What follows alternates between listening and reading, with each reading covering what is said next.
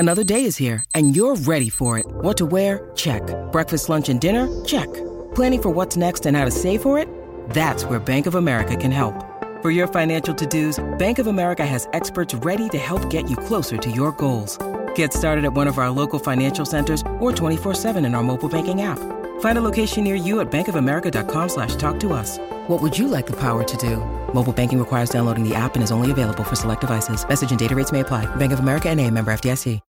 When you need mealtime inspiration, it's worth shopping Kroger, where you'll find over 30,000 mouth-watering choices that excite your inner foodie. And no matter what tasty choice you make, you'll enjoy our everyday low prices, plus extra ways to save, like digital coupons worth over $600 each week. You can also save up to $1 off per gallon at the pump with fuel points. More savings and more inspiring flavors make shopping Kroger worth it every time. Kroger, fresh for everyone. Fuel restrictions apply. Hello, everybody. This is Marshall Poe. I'm the editor of the New Books Network. NBN listeners like to read books and buy them. So we thought we'd tell you that right now, our friends at Princeton University Press are having a remarkable site-wide sale. You can get 50% off books, including ebooks and audiobooks, with the code 50, F-I-F-T-Y, at checkout until May 31. You can save some real money on Princeton University Press books. I encourage you to go there and check it out. Welcome to the New Books Network. Welcome to the New Books Network. I'm your host, Anthony Cao. My guest today is Hieyoon Kim. Hieyoon is an assistant professor at the University of Wisconsin-Madison's Department of Asian Cultures and Languages. Her research focuses on Korean cinema and its intersections with activist movements. Hieyoon addresses these topics in her first book, Celluloid Democracy, Cinema and Politics in Cold War South Korea, published October 2023 by the University of California Press. Before South Korea became the democratic soft power juggernaut that it is today, with popular dramas and movies like Parasite, it underwent over 4 decades of authoritarian rule during the Cold War. It's this period that Celluloid Democracy focuses on. Through a series of case studies, the book explores how diverse figures, from teachers to filmmakers to activists, negotiated film production and distribution under authoritarian rule. Thank you, Hieyoon Kim, for coming on the show. Well, thanks for having me. Well, it's great to have you. Let's start off by talking about the title of your book, since it's a rather concise way to describe what it's all about. What is celluloid democracy? And can you tell us more about why celluloid democracy is quite noteworthy within the context of Cold War South Korea? Celluloid democracy refers to multiple things. It's a historical phenomenon that emerged out of a specific South Korean Cold War context between the end of World War II and 1980s. And this is a time during which the country's democracy as a political institution had been limitedly enacted, and it had often been manipulated as nationalist and anti-communist notion of freedom by U.S. military government and South Korean states. And this got me thinking about, what are the cases that South Koreans explicitly and implicitly refused to take such notion of democracy as a norm during this period. And I was particularly drawn to the tools deployed by these people in claiming culture as resistance to reign. So actors of my book, from filmmakers to, exhibitors and audiences of the many cultural projects, try to reappropriate spaces and concepts offered by these regimes of power on their own terms. And even if they didn't succeed at deconstructing these spaces and reconfiguring concepts all the time, I think it's important to create a sort of map where we could see the struggle for other democracies and the difficult choices faced by individual and collective film workers. The movements that they spawn became strategic devices and resources for people to formulate ideological and effective orientations that opposed imperialist and nationalist notions of democracy. More abstractly, celluloid democracy is a vision of and a vision for democracy that centers questions of representation and distribution. Um, and it's a vision developed individually and collectively, in order to bring about very abstract ideals of democracy, such as diversity and equality. And again, these ideals didn't necessarily overlap with the terms and projects forced by the US and Korean states. I focused on several, ruptures in history where actors might study faced, examined, and even push back against any prepackaged scripts that appear to be natural, just given. In fact, many of them they were able to identify and engage with the top-down and very empty notions of development, freedom and modernization. And these people try to realize the values in these terms in their own context of filmmaking and showing. So I argue that these struggles, the strategies of struggle, the processes and the visions, these were crystallized in what I call celluloid democracy. And the radical potential of this really relates to how to identify and resist normative relationships between culture and politics. Cinema had long been conscripted to normalize unrepresentative and unequal political structures, and these was, of course, shaped by imperialism, the state patriarchy, capitalism, and other hegemonic systems. But this wasn't an inherent property of the medium, and the ongoing recognition and resistance to this historical trend can generate horizons of alternative possibility for both culture and politics. And I do think that that's what my actors of the study believed, and also what I wanted to illuminate through their stories in the book. So you were talking a bit about how the scope of your study starts around 1945, and that's where the first chapter of Celluloid Democracy roughly starts, where you were exploring how the U.S. military authorities who were there at the time in the southern part of the Korean Peninsula brought certain movies to Korea to bolster this image of democracy. What did Koreans think about these films and the general phenomenon of American authorities' controls over what Koreans got to see at the cinema?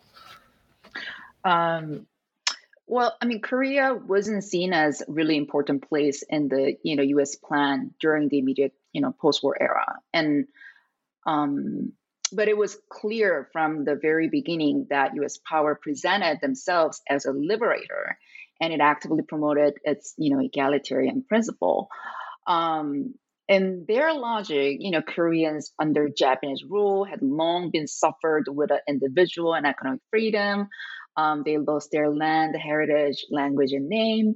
But America is different. Like we came to democratize, we came to demilitarize Korea. We're not, oppressing anyone. If you would cooperate with us, Americans love freedom and equality. But Koreans saw this promise with great caution. They didn't passively receive American gospel of democracy because they were cognizant of the growing gap between this idealized image of America and what occupation authorities were actually doing and what Koreans perceived as their land. So I focus specifically on those, who made, showed, and watched American films under U.S. occupation and how they grappled with the contradictions in American notions of freedom and equality. And these contradictions, for example, were made legible through the way Korean film workers reflected on their colonial experience, especially the colonial control of cinema, through what they felt as sort of a repeat, like the reanimation of this control during the US occupation. And of course, those who most actively participated in this criticism were filmmakers and critics who didn't really see any reasonable kind of redistribution of resources or infrastructures coming anytime soon in the southern half of the peninsula. But there were moviegoers whose perspectives were less explicit, but nonetheless sensed American exceptionalism in many different ways. One caveat is that we don't really have a very comprehensive data or survey of local audience, but reviews and comments by viewers can tell us a little bit about the gap between what these American films were supposed to promote and how they were perceived in Korean theaters. And one thing that I want to mention here is until the American films being shown again in Korean theaters in 1945, Koreans had little to no access to contemporary Hollywood films for several years because, the Japanese imperial government didn't tolerate American films dominating only, local theaters. So imagine, you thought you would finally get to watch newer films, not those from the late 1920s or not those films in a kind of terrible conditions, but you actually received a batch of older films that were so overused. So that was one thing that outraged Korean viewers at a time. In the meantime, films sent to Korea were not homogeneous at all when it comes to genre and style, but what seems quite palpable across these films was an emphasis on American liberty and egalitarianism. Many of these films show how, hardworking, healthy, vital and positive mindset people had built America and how people in this society had entertained freedom to express themselves and how, despite all the economic and social differences, they had to cooperate with each other to make their place better. And of course, these messages didn't entirely shape Korean viewers' perception of the United States as much as occupation authorities had hoped. In the chapter, I gave two specific cases where American authorities sort of miscalculate impacts this, popular Hollywood features could potentially make in Korea. So, for example, a romance between a rich elite woman and a man from a humble background can be seen as liberating in one context, but it wasn't really seen that way in another context, which I'm talking about the South Korean theater. It's true that Americans extensively use, motion pictures in their information programs, and these programs strongly reflected the American belief in the educational capacity of cinema for what they saw as quote unquote undemocratic Korean population. But again, these programs didn't achieve success, at least for the first 2 years. And I think this explains why occupation authorities ended up feeling skeptical about whether American films were actually useful in Korea. And starting in the late 1947, this skepticism really led them to promote more of a local film production that's aligned with their political orientation. And by that time, most of the vocal critics of U.S.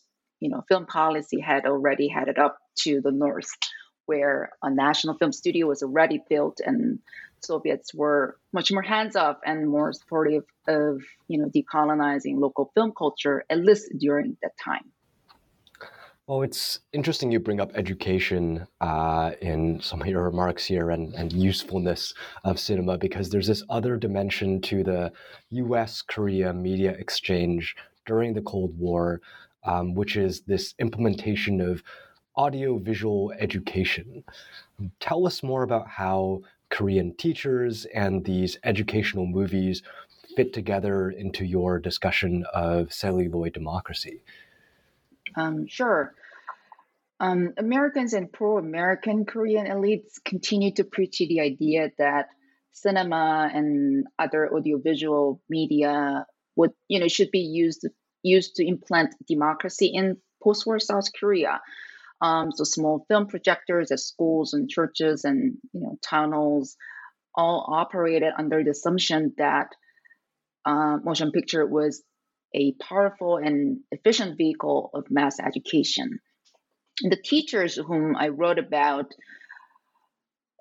really reckon with this assumption in a critical and self-reflective way. And before answering your question, I have to admit that this chapter about audiovisual education was the most difficult one for me to write.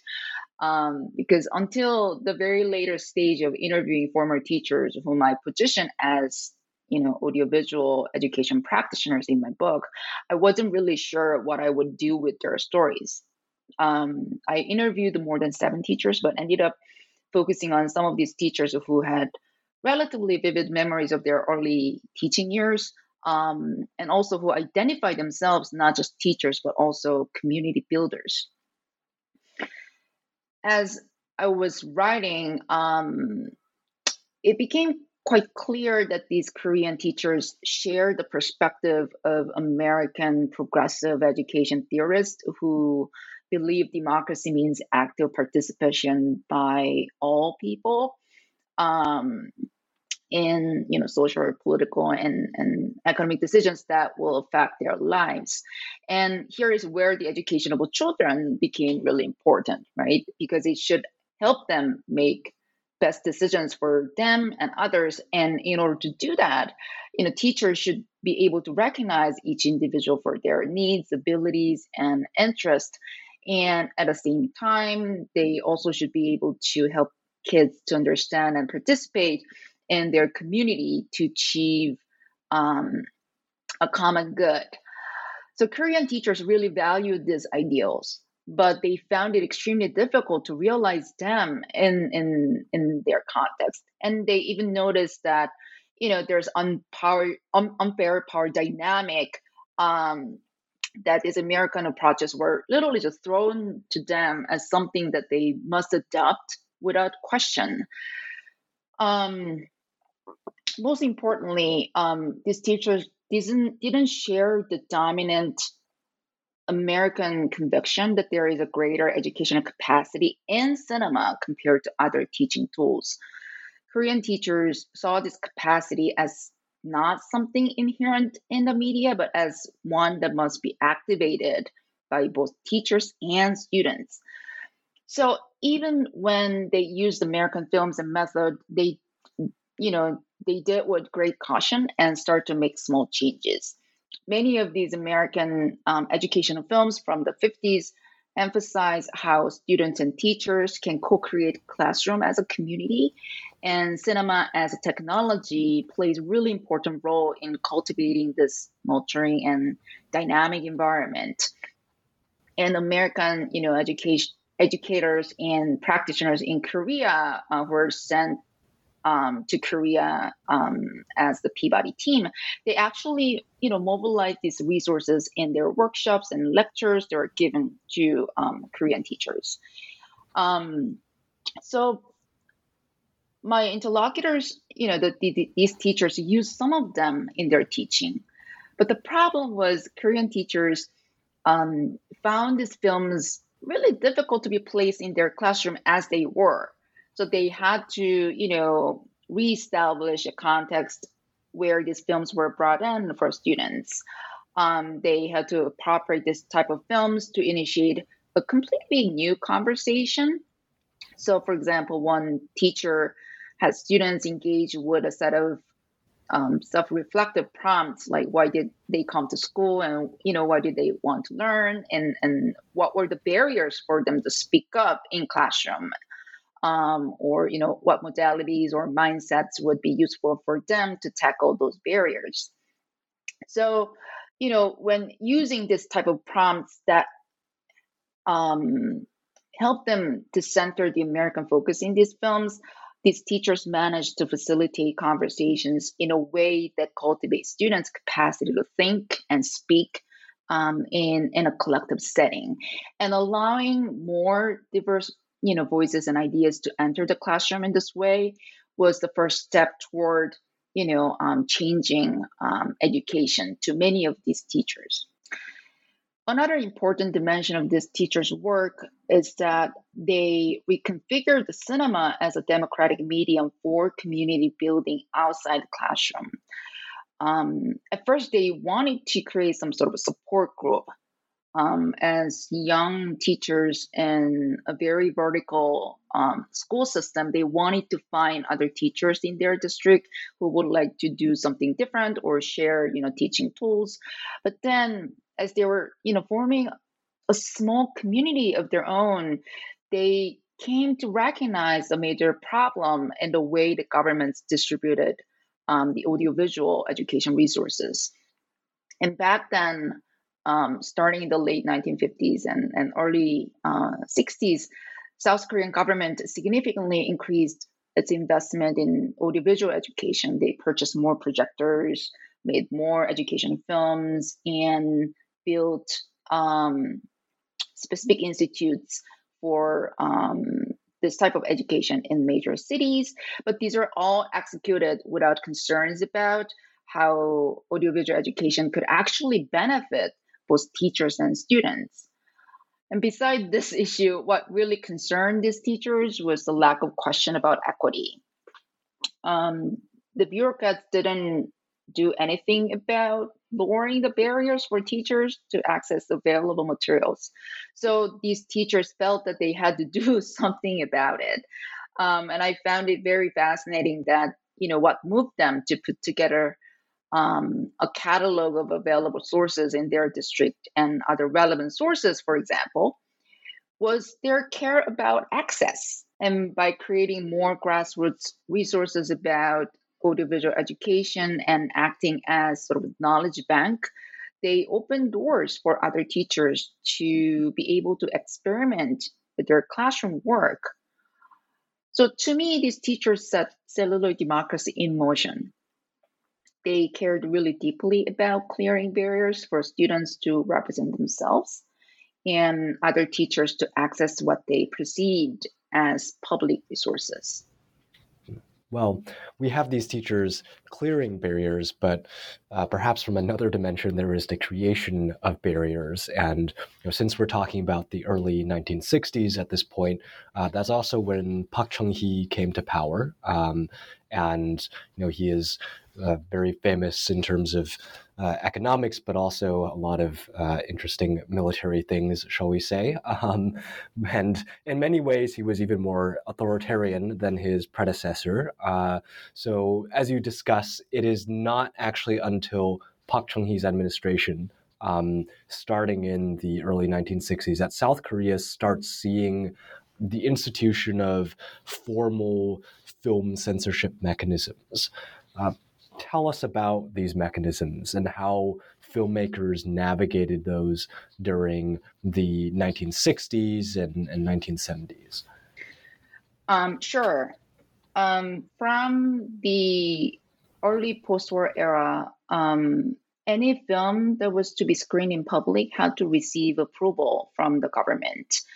And starting in the 1963, with the promulgation of the first comprehensive film law, the government banned production or distribution of any film that portrayed the communists in a favorable light, violated public moral codes, or spread fake news about the government.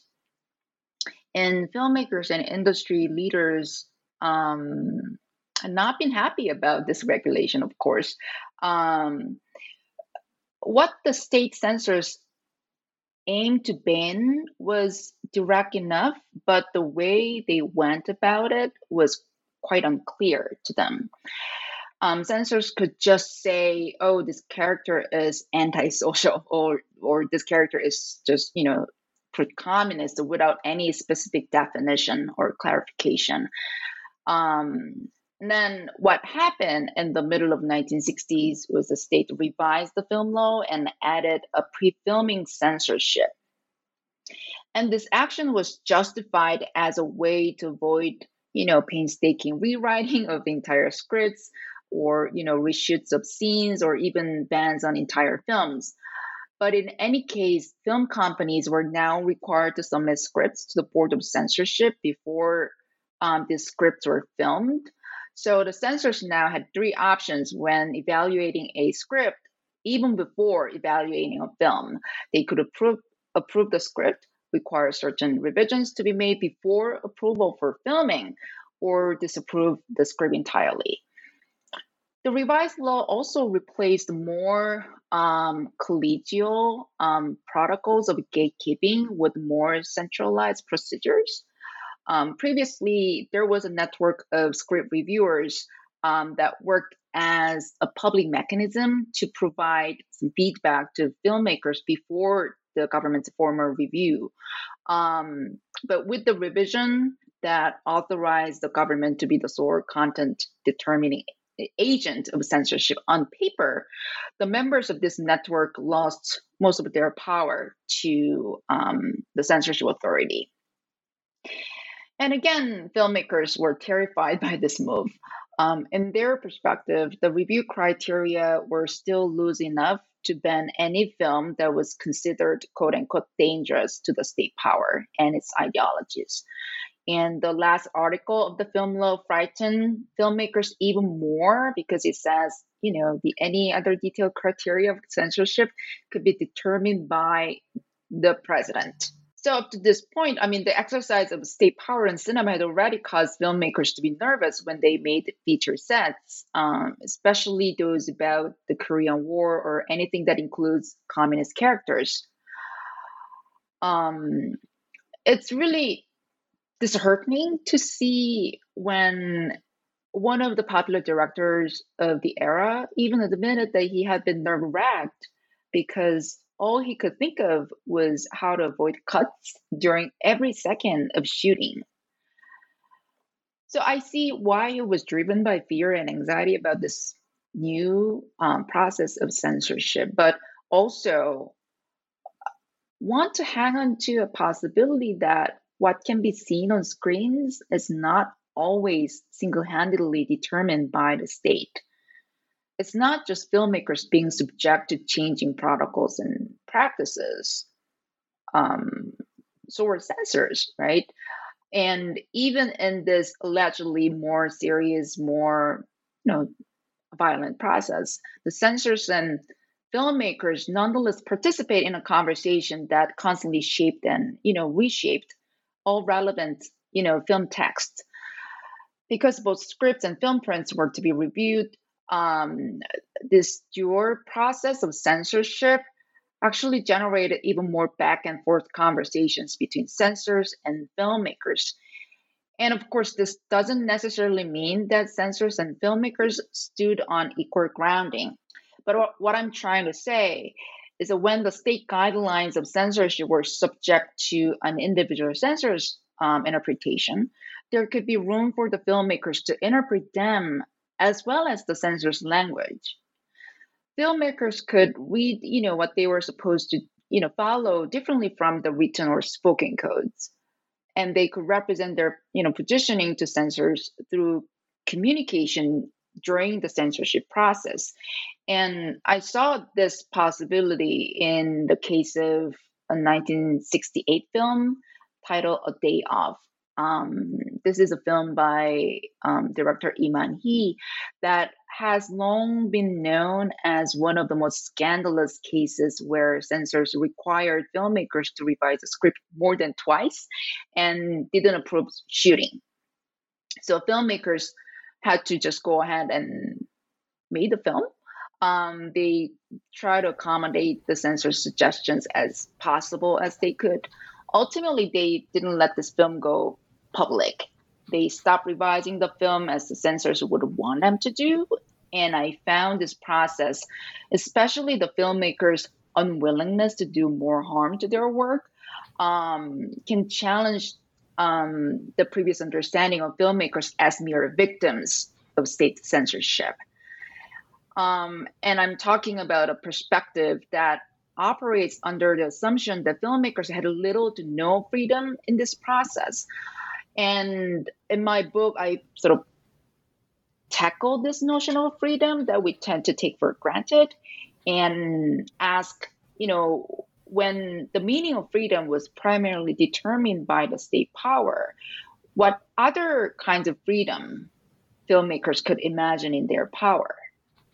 And I mean, this is a really interesting chapter for me to write. I mean, just to say the least, and I would love to hear, readers' thought on it. Yeah, certainly a very interesting chapter to read as well, given the very specific examples of the film and sort of censorship feedback and such. While we're talking about the Park Chung-hee regime, his rule and frankly much of South Korea's Cold War history and perhaps also contemporary society is quite patriarchal and conservative in that way.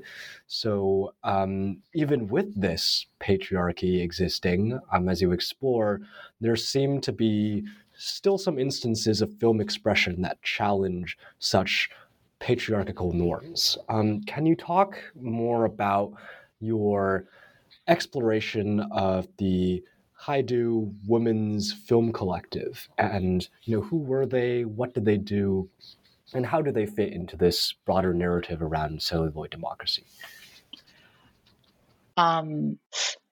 Yes, Kaido is a South Korean women's collective that was formed in early 1970s.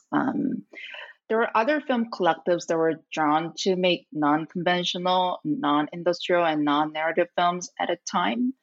But Kaido stood out among other groups in many different ways.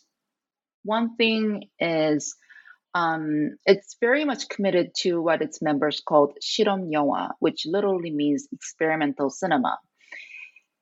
Kaido preferred this term over other terms like avant-garde or underground, and all of these terms were used by filmmakers and writers at a time, but Kaido envisioned a fundamentally new configuration of a cinema, specifically through 실험.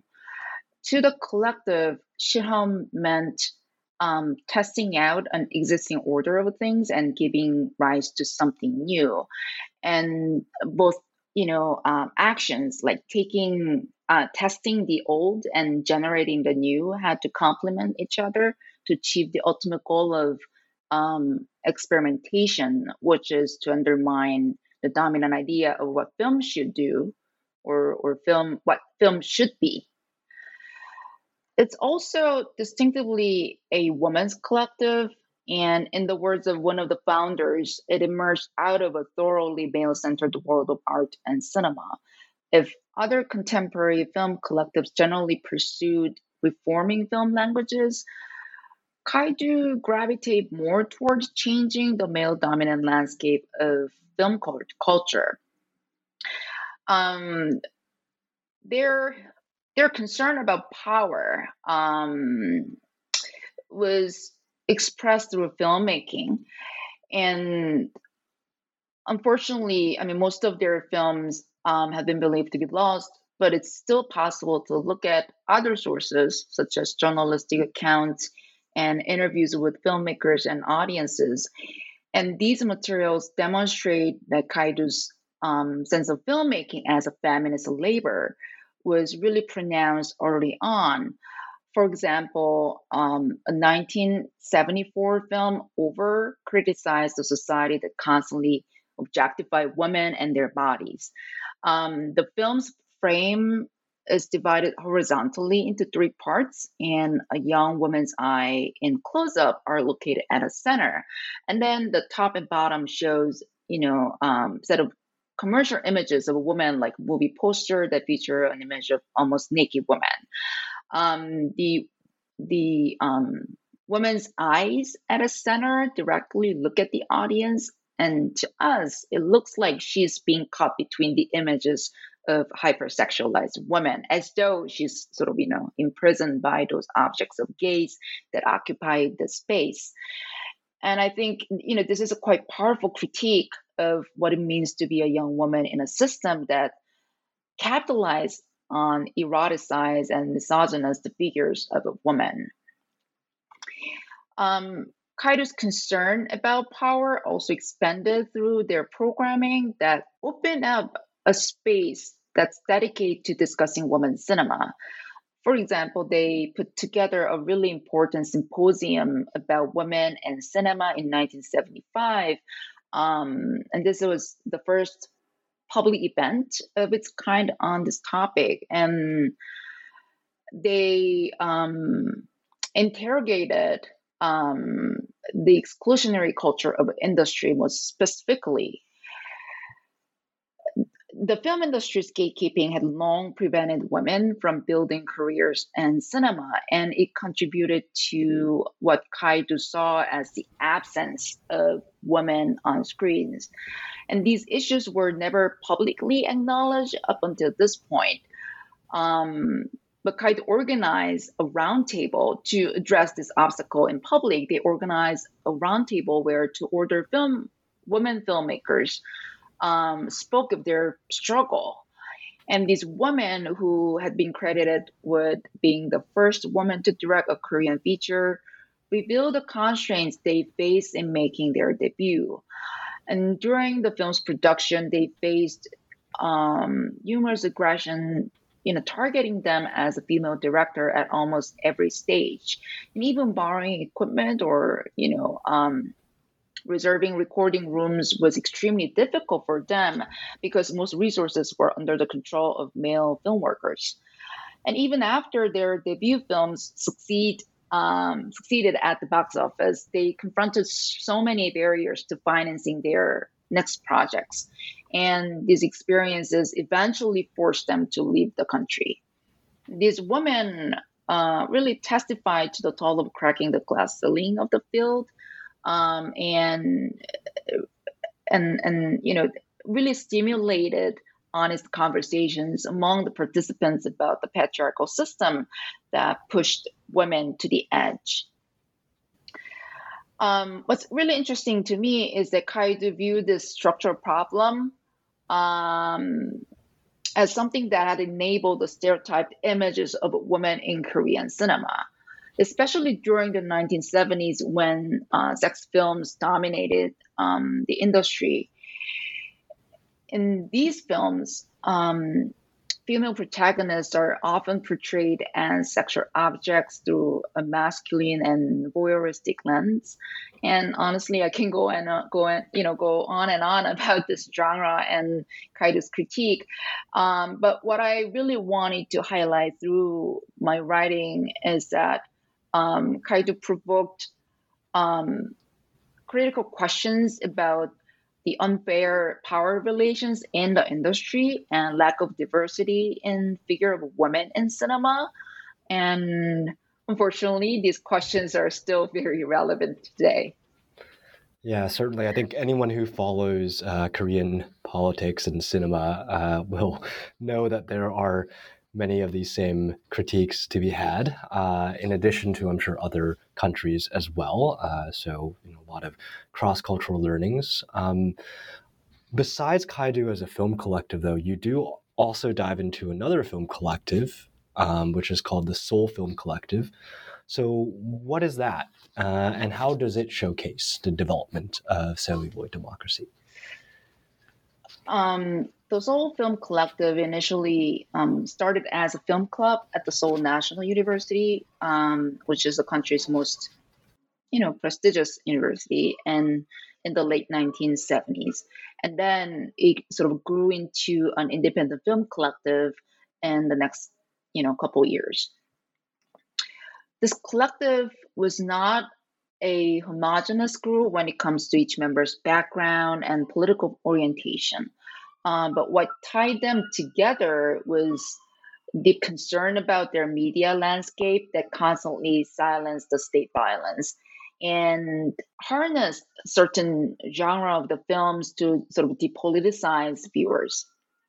They were particularly drawn to representation of the marginalized, the peasant, and urban low-wage workers, because mainstream media rarely showed the life experience of these people. And when it did, they typically appeared as passive victims of the state's capitalist modernization projects.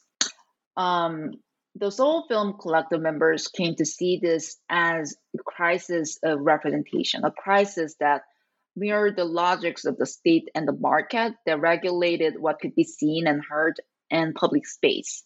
So to challenge this, um, the filmmakers picked out 8 millimeter and 60 millimeter cameras to make what they called new cinema.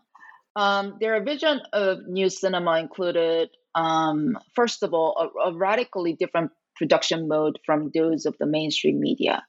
This meant for them to work more collaboratively as a group, not letting a single author govern the other people. They stick to small budget, independent production style. They also try to challenge the grammar and language of commercial cinema by, rejecting like seamless editing and linear pacing. These elements they saw as reinforcing the conventional media's narrative structure and style. At the same time, their work embodied a deliberate process of building dialogical relationship between filmmakers and protagonists of their films. And I analyzed 3 films in my book, and one of them, a 1984 film, Water Text, particularly stood out to me because it's the collective's first attempt to make cinema with farmers and their families as collaborators. The filmmakers spent a significant amount of time with the peasant and participated in their, daily activities in the farming community. And this whole process shaped the tone, style, and composition of the entire film. And it's fascinating that it's not really harnessing the farmers as objects of the film. Filmmakers really put them at the center of the frame throughout, and the camera traces the daily lives of farmers who were protesting against the local government's unfair tax system. And it really focused on like how politically savvy and active these farmers were. In many ways, I think this film provides us with a really rich sort of reservoir of farmers' experience and memory and life that were not really shown in any of mainstream media. The Seoul Film Collective's concern about representation also led them to think more seriously about how to create an independent network of film distribution and exhibition, especially, the films like theirs.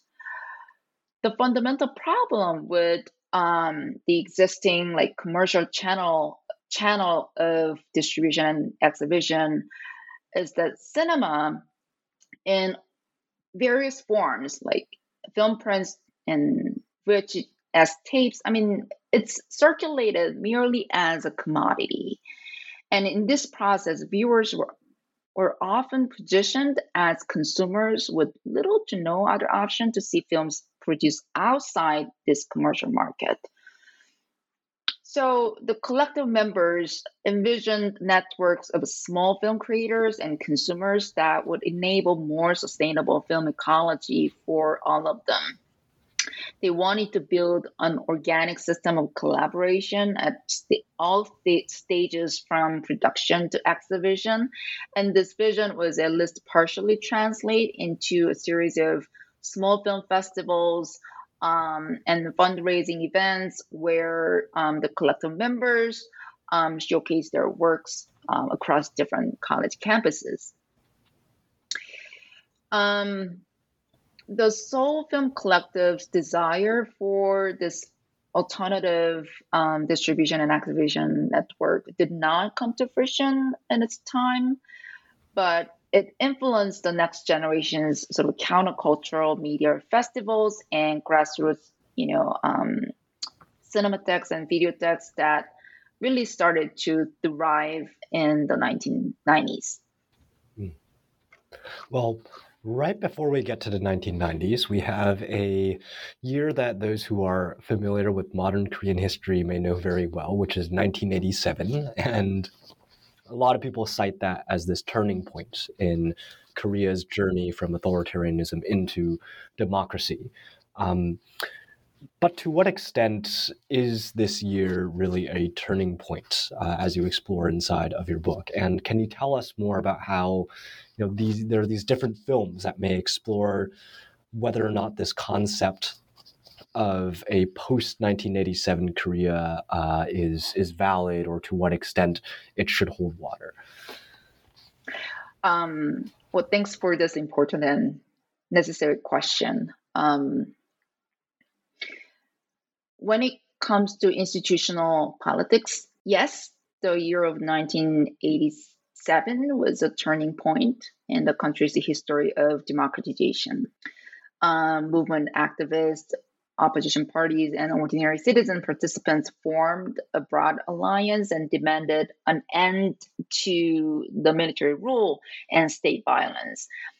So those in power eventually stepped down and agreed to revise the constitution in a way that limited the presidency to a single 5-year term. It finally guaranteed citizens the right to express opposition and guaranteed workers basic rights and a minimum wage system.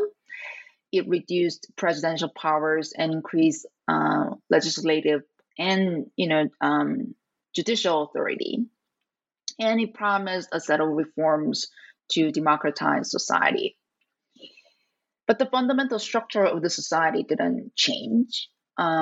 Representational and redistributed justice wasn't the priority for those in power in the successive government.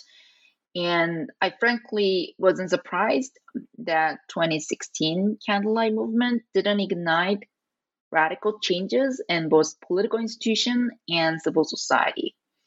Just like 1987, it was an important momentum, but there was little concern about, other than ousting the incumbent president, what kind of society these protesters would like to live, and in order to realize that vision or multiple visions, how they can mobilize their power beyond the sites of protest and beyond the very liminal space of internet forums where more progressive political discourses were believed to be thriving. Since then, I've noticed that more than several South Korean blockbuster films turn to the past, particularly to the historical experience of the so-called ordinary people. One tendency across these films is a strong nostalgic gaze at the past as a survivor. One such kind of film is All to My Father, and of course, it came out before the Candlelight Movement took place. But I'm still having a bit hard time wrapping my head around this film, and it's a remarkable box office success.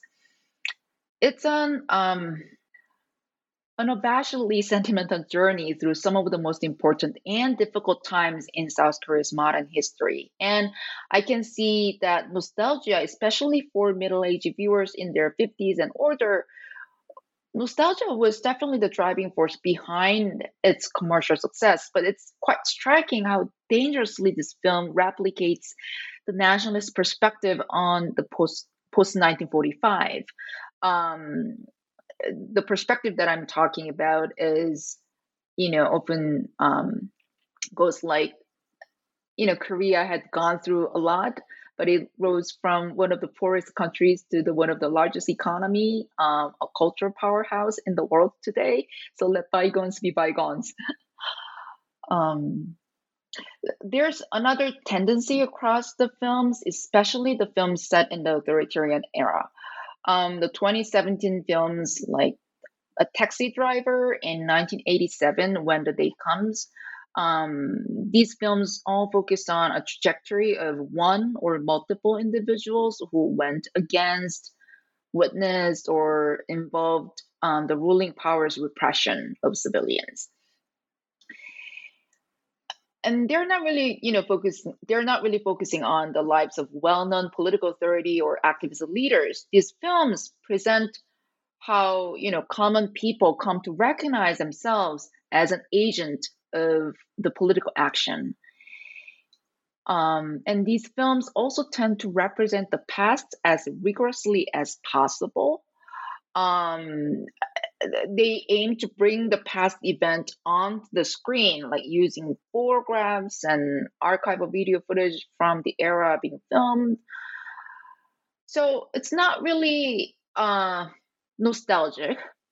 I mean, these films often emphasize how actions of ordinary people could change the world in the past and encourage the contemporary viewers to honor their past actions. But as I wrote in the conclusion of the book, these blockbuster films fail to generate any critical questions, any self reflective questions on the position of filmmakers or the position of viewers. I mean, who are these audiences that entertain this restorative or even nostalgic gaze? When we are invited to identify with these gays, it's quite easy to just believe that these difficult pasts were just complete. But were they really? I mean, earlier this morning I read news about how the victims of state violence in the 1980s were, really forced to deal with their own trauma and backlash against them. And backlash is not even close to what they have been dealing with. I mean, systemic denial and distortion of the memory of these survivors has been there. And now, with the populist media platforms that have aggressively spread fake news about these difficult pasts, I mean, I couldn't help but ask myself, like, who are we when we consume these pieces of difficult past being rendered in spectacles on screen? Um, the the 2010 film titled Yongsan was one of the very few films on the 1980s or pro-democracy movement that really provoked questions about this position of audience, this position of the director. It really powerfully asked why we find some sort of comfort in treating these past movements as complete businesses when the conditions of violence and the past continue to shape our present time. I highly recommend Yongsan. Yeah, I appreciate the recommendation of Yongsun, and I think the blockbusters are interesting, perhaps as instances of studying historiography, where I mean, for American listeners, like "Ode to My Father" is almost like a Korean version of Forrest Gump, perhaps Yeah, with exactly. more conservative tendencies than Forrest Gump. But yeah, certainly worth watching if you want to learn more. I wonder, are there any other films, that are a bit like Yongsan that you might want to recommend for folks who want to learn more about democracy and democratization in South Korea? I mean,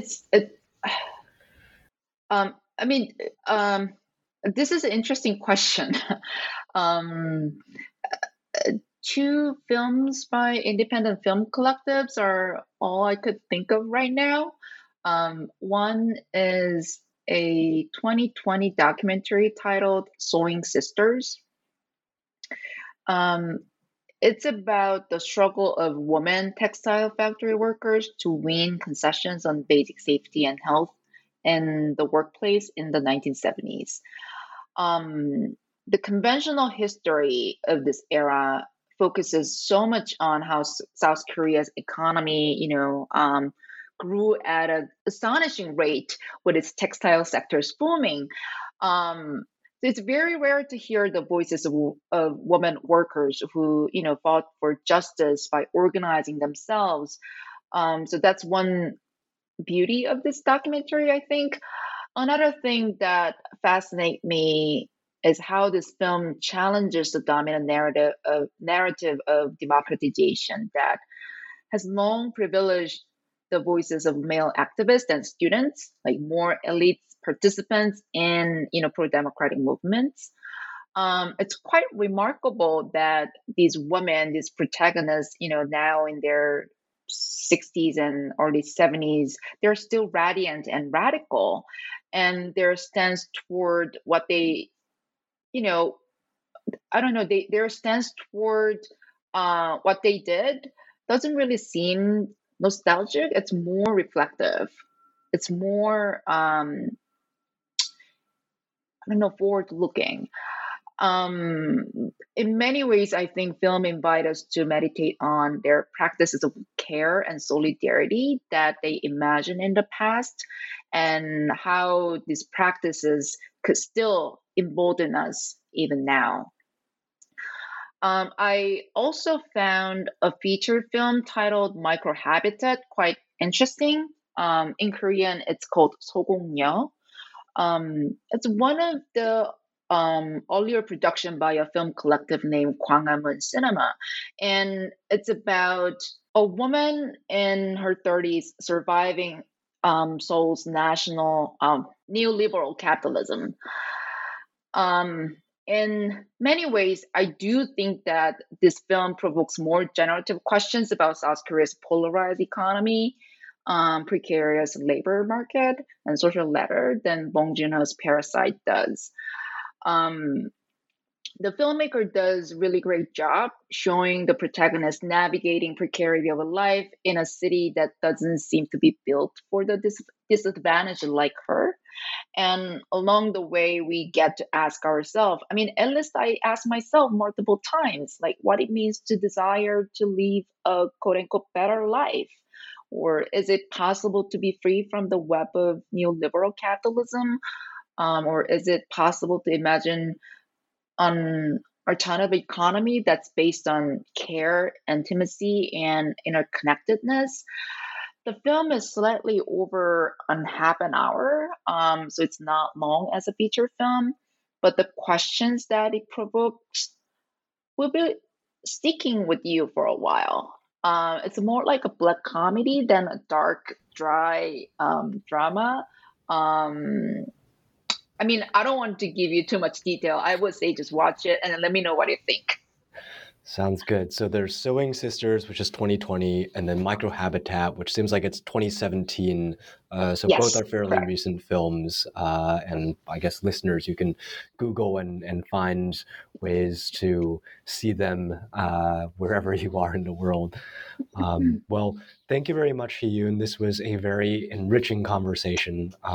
Really like being able to dive deep alongside with you into the intersections of South Korean film and politics. And I think also just, the book provides a lot of perspective on things that are kind of implicit and provide roots to a lot of the popular Korean media that people consume today, which, don't get talked about as much, especially in English language media. So listeners, if you want to learn more about what we discussed in this episode, look for Hieyoon Kim's book.